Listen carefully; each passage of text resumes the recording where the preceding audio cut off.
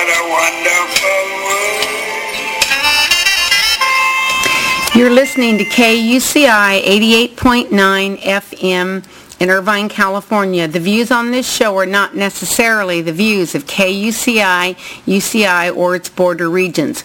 To learn more about our programs on KUCI, log on to kuci.org. My name is Ann. You're listening to Operation Community Stimulus. You can always reach me through my website, which is operationcommunitystimulus.com, always open for suggestions. We're going to be sharing some information with listeners today with Ellie Ward. She has been in the educational field for some time, as if you do the math properly, how long she's been different roles into the education. So first of all, Ellie, I want to thank you for sharing this information. And I'd like for you to share with our listeners, where did you start your career? Okay, actually I started by going to a state teachers college and majoring in elementary education and second minor in what's now called special education. Oh, I did not realize that. That's cool. Okay. What about your student teaching? Where did you do that at? Okay, I did that in New Jersey. My first year in my student practicum was when I was a junior. It was in a school where the lowest IQ was 120, and then my senior year when I did my practicum, it was in the special education where the highest IQ was 85. Was you prepared for anything during this venture, getting into and doing your student teaching? Was you surprised at all with what it was about versus what you studied or what you thought it was going to be about? No, because I really always wanted to be a teacher from the time I was 3 years old. When my brother was in kindergarten, I would go and sweep the school sidewalk.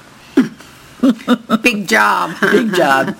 What about your career? Where did you start your career? I started it in New Jersey in a regular classroom because there was not an opening in special ed at that particular time. However, after being in the classroom, I found that it was very advantageous to have had the special education background, and then my two student teachings, one with the gifted and then one with the other end of the spectrum, it helped me in a regular classroom where you have such a variety of students. Mm-hmm. Are there any difference now, let's say maybe in the lunch department or anything? Is there anything different now than there was back when you first started? Well, when I first started to teach, my students went home for lunch. They had an hour and 15 minutes. And then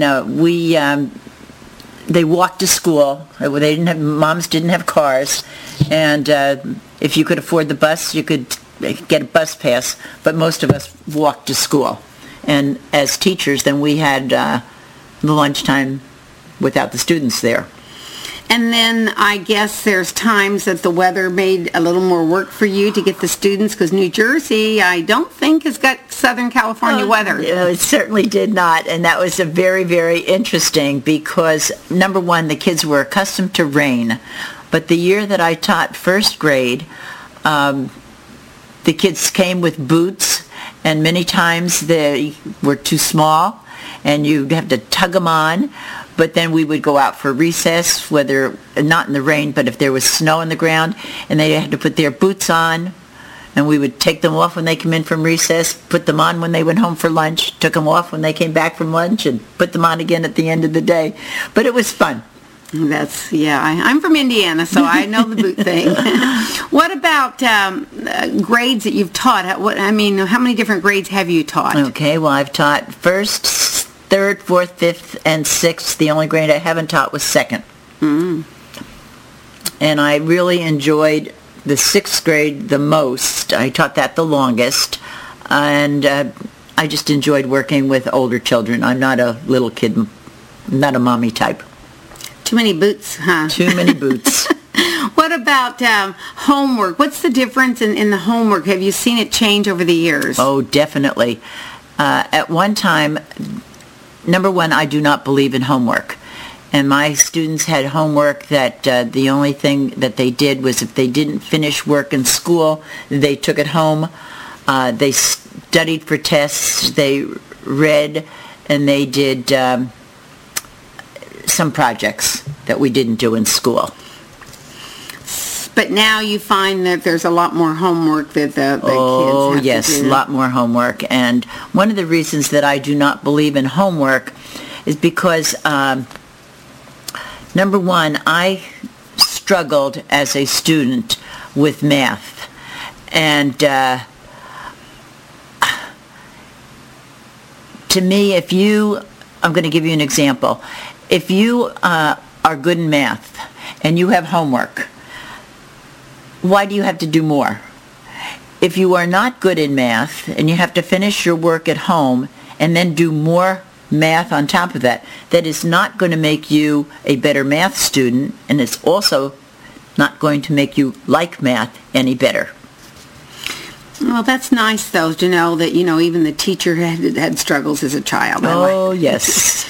What about, say, some of your former teachers? Have you ever had any contact with any of your former teachers? Oh, I've had lots of contact with former teachers. The teacher that I was in contact with the most was my 5th grade teacher. And because I did not like math myself in school, I refused to learn my multiplication facts. And I can remember Miss Tatton with the flashcards and a pointer pointing around the room, and I refused to learn them. So they put me in the slow 5th grade class. And we had this brand new teacher, and guess what her love was? Math. Well, I learned my multiplication facts, but I realized that it also helped me with division and fractions once I learned them. And so then, because I did such a good job, they put me in what was called the fast 6th grade, and this dear teacher moved up to the 6th grade, and what did we do a lot? Math. And then that was her field, and so when she ended up going to the high school and teaching calculus and trigonometry, and eventually went to the State Teachers College and set up a computer science program. And so that was always very, very interesting. As a student, when I was in elementary school myself, I did not like to read. And I did not like to read because every time we read a book, we had to write a book report. And to this day, I am not a writer. I am a proofreader. But I, as a teacher, then I tried to make reading a lot more interesting. So instead of doing a written book report all the time, we did mobiles, we did dioramas. When they had a biography, they had to come dressed as that person, and they had to have some kind of a prop. And to this day, I still make apple butter at Christmas time because a student did a Johnny Appleseed, and his prop was apple butter. Was it homemade apple butter? Oh, yes. Still make it today. I love it. Well, so now what about, because I know that you work in the bookstore now. I think that's the book librarian. Is that what your position is now? And at Mission Hills Christian School. That's correct. And what about the say some of the fundraisers and stuff? How do you guys Well, we have a book fair twice a year that I have a wonderful parent that helps me set up the volunteers to work it. And the money that we raise is used for replacing books in the library or adding new ones. And the parents love the book fair because so many they want their kids to read, and so many of the bookstores are closing, and so it gives them the opportunity to buy books firsthand. Do you see that a lot of children, do you see a difference in the love of books more now than when you first started teaching? Or I think it's different. There are kids that like to read. Kids that don't like to read, I try to get them to find some interest level, and I always let them start out with a book that is easier for them to read rather than one that they have to struggle with. So do you feel like you've been successful somewhat in getting these little minds changed into, it's got to be a challenge. Well, it is a challenge, and yes, I do. feel I've made an inroad in that direction. I had one little student that that's going into the 5th grade in September, and she took out 5 books to read over the summertime. Mm-hmm. So I do let them come into the library and take out a book if they want to. That's that, yeah. What about former teachers? Do you have any communications at all with your former teachers? Is you've already Well, a couple of my Miss Garb, that was my 5th and 6th grade teacher. I was in contact with her until she passed away a couple of years ago. Mm-hmm. But then I have another interesting story about a teacher. The school that I taught in, on Friday afternoons, we used to get together in the principal's conference room just as a social. It was not a meeting. And I looked at the PE teacher and I said to her, "Jan, did you have blonde hair at one time?" And she said, "Yes." And I said, "You were my PE teacher when I was at Demarest School." And she kind of looked at me. And I sat there and figured out how many years ago that was in front of everybody. Did the math, huh? I did the math. And it was very interesting because we then became very good friends after that. So, you say something foolish sometimes and it doesn't backfire on you. It works out in advance. So that was kind of fun. But that's awesome. What about, say, the difference with your students? New Jersey, Long Beach, what's the... students from New Jersey, do you still have you ever had any contact with anybody, whether... Yes. I'm still in contact with several students from New Jersey. And how many years did you say you've taught there? I taught in New Jersey 14 years. And how many years here? The rest of the time. The rest of the time. And then I'm still in contact with one student in Long Beach. I taught there 8 years. And then now that I'm at the Christian school and have been there now 33 years, I'm in contact with lots of my students.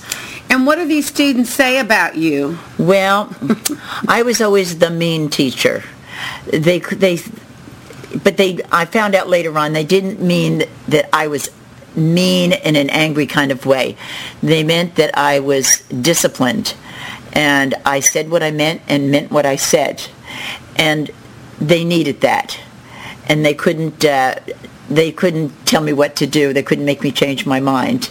And now I have students, in fact, I was just talking to one the other day that said she remembered when she was in the 6th grade, and one of the things that I made her do that she's still doing today because of the influence that I had on her at that particular time.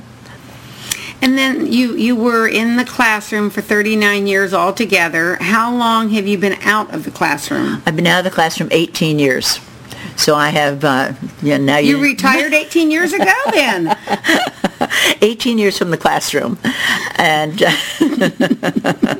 and now then I went from the classroom to the office where I did a lot of the assistant administration. When I started at Mission Hills, we didn't have all of the extra help that teachers now have. And because I am a detailed person, I did the book ordering and supplies and did up schedules and did student records. So as the school grew, then I was able to get out of the classroom and do that. And then I also helped arrange activities and things like that. And then I did that for 12 years, and then the last 6 years I've been in the library and back with the kids, which I love. Those kids I'm sure they like to share stories with you. Yes. And like to hear your stories as well. You have one student that I think you've been involved with ACSI at the convention. Could you share with listeners what is ACSI and what did that, Okay, ACSI is a Christian Association for Christian Schools International, and we have a convention every year. And one of the students that I had in the 6th grade went to the association office and asked if he could do a seminar with me, and he wanted to do it on the influence of my 6th grade teacher on my life, and he was given permission to do that, and we then did a seminar together. And what was the topic of the seminar? The influence of my 6th grade teacher on my life. Oh, right. Yeah. Okay. Yeah. Okay. So was there a lot of people at this convention? Or? Oh, yeah, there's 3,000 or 4,000. There were about 40 in the seminar that we did together. And this particular student, do you ever keep what is he doing? What's his career? Did he go on? Yes, he did. He is now Recruiting and Communications Relations Seminar Coordinator at Biola School of Education. Mm-hmm. And I hear from him regularly. And then I guess it's kind of, have you been involved at all with, is he married? Does he have children? Yes. He has, we were invited to his wedding, and he now has a little girl that's 2 years old that was named after me. Oh. I think you might have a few students then that you hear from, don't you? Yes, I do.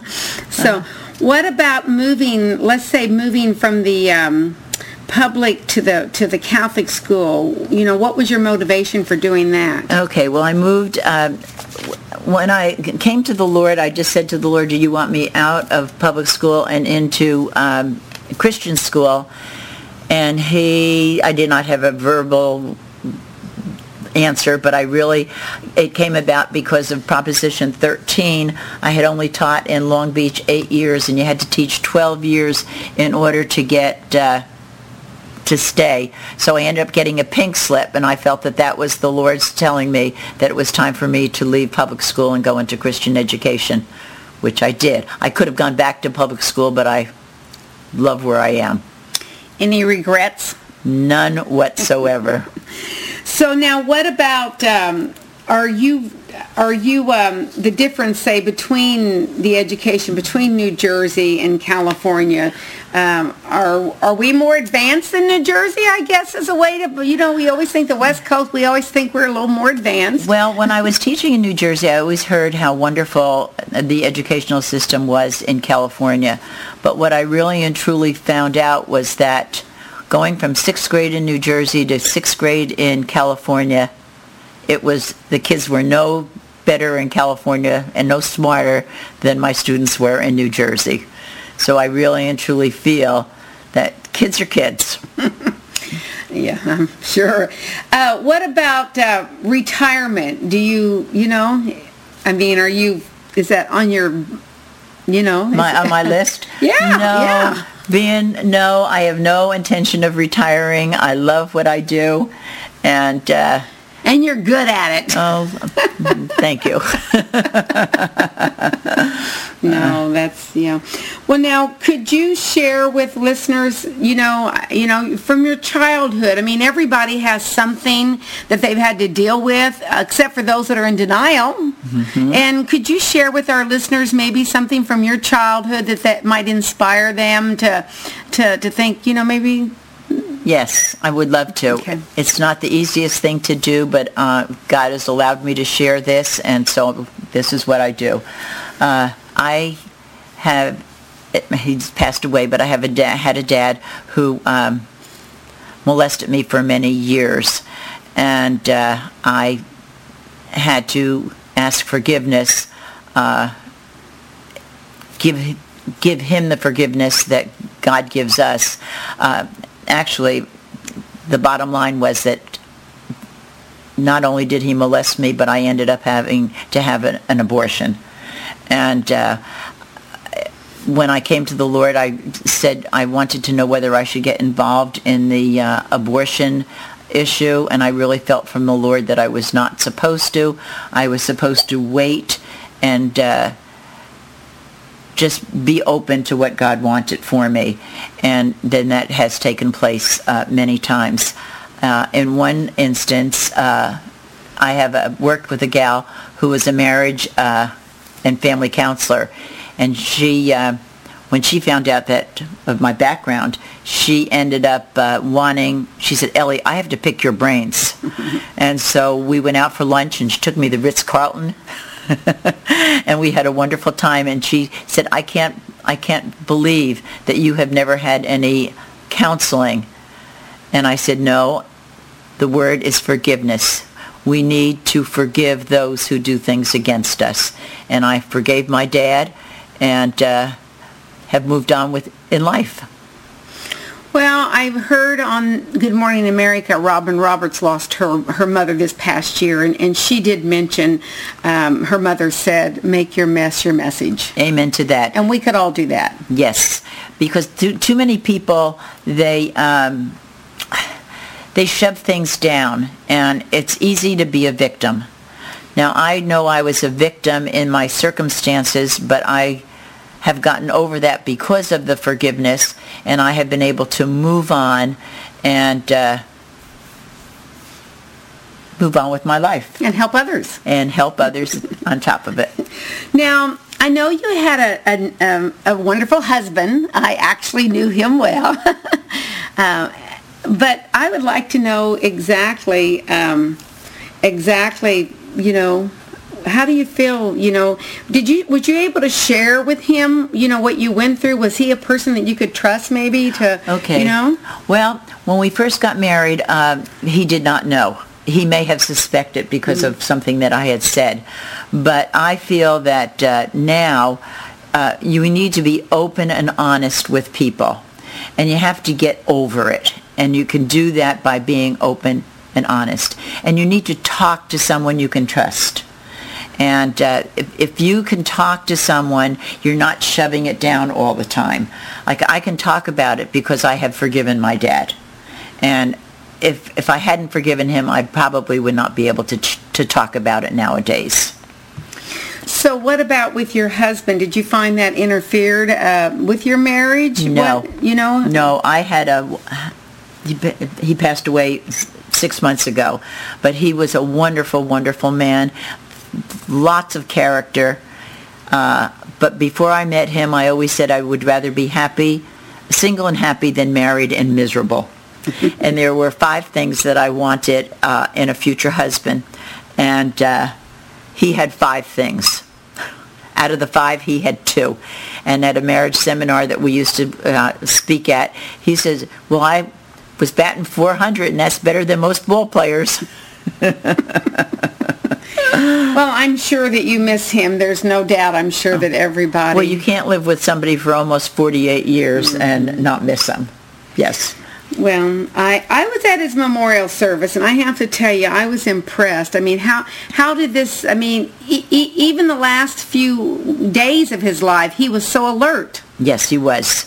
The memorial service, he planned himself. I had nothing to do with the planning of his service. He spoke, he had written down the hymns that he wanted sung, the scriptures he wanted read, and the person he wanted to do the solo, and everybody that was going to participate in it.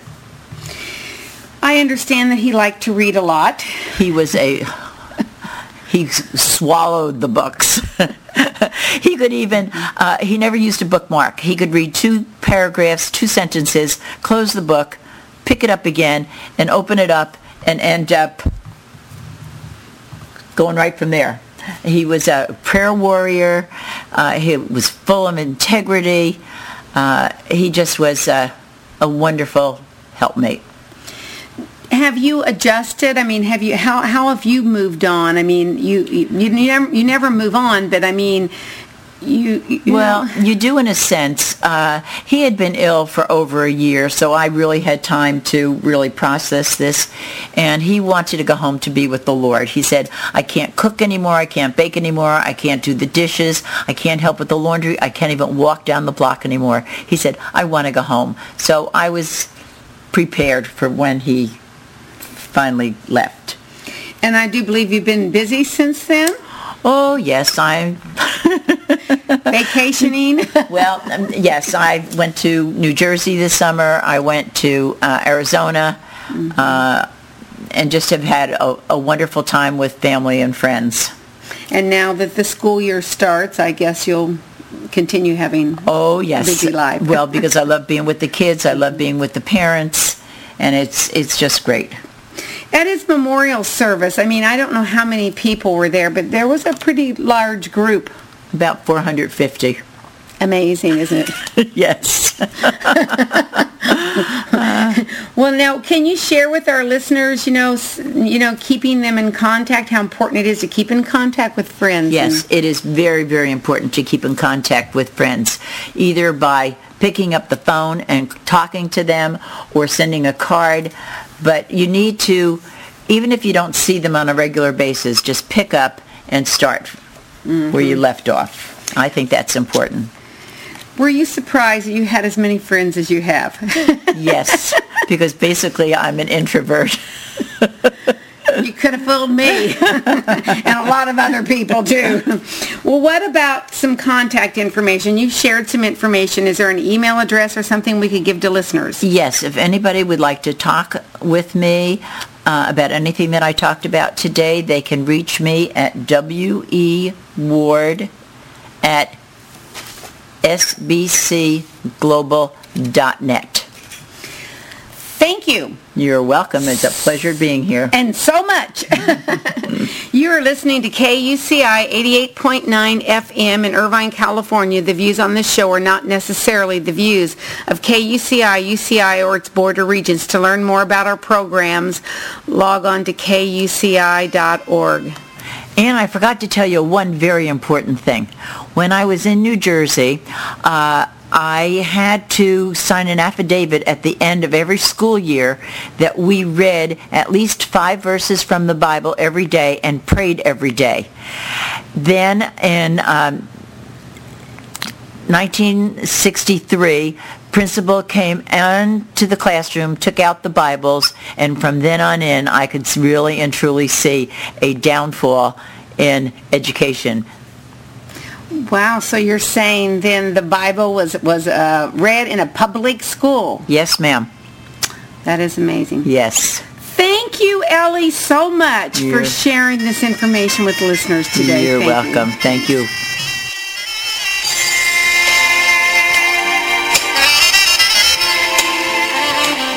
I see trees of green, red roses too.